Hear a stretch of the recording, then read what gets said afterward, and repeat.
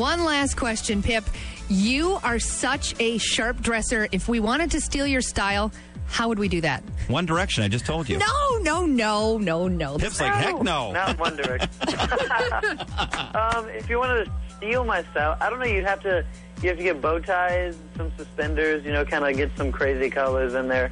I don't know, every week I kind of try and do something different and surprise people and not, I don't want to get thrown into one category or anything. So, we might see a little bit of difference with the bow ties or trying some different things out. But, I think it is all about, kind of looking like, I like to say Southern gentleman, kind of bringing back that sort of style. But yeah. It's like bringing class back to TV and entertainment. I love it. I'm so glad you're doing that. I really like it that the younger kids are seeing this. Jen knows I can't stand the kids that wear the pants hanging off the rear ends. So it's nice to see Pip dressed up, looking the part. Definitely part of Team Pip, my friend, and we'll be watching you next week. But, of course, tonight they can catch The Voice 7 Central on NBC for us here in the Midwest. NBC.com for more details. And have yourself a great time, man. Enjoy it. Enjoy the experience. Thank you. Thank you so much. It was great to talk to you. All right, Jen, I don't even know where to begin. What did we learn on the show today? My gosh. I learned you can't ask if Justin Bieber's going to be on The Voice because the producer will yank the phone away from Pip and bonk him on the head with it. How funny was that, by the way? They yanked that phone. Do not tell him. I mean, they've been teasing that all week. Yeah. Come on. We're not stupid. We know what's going on over there.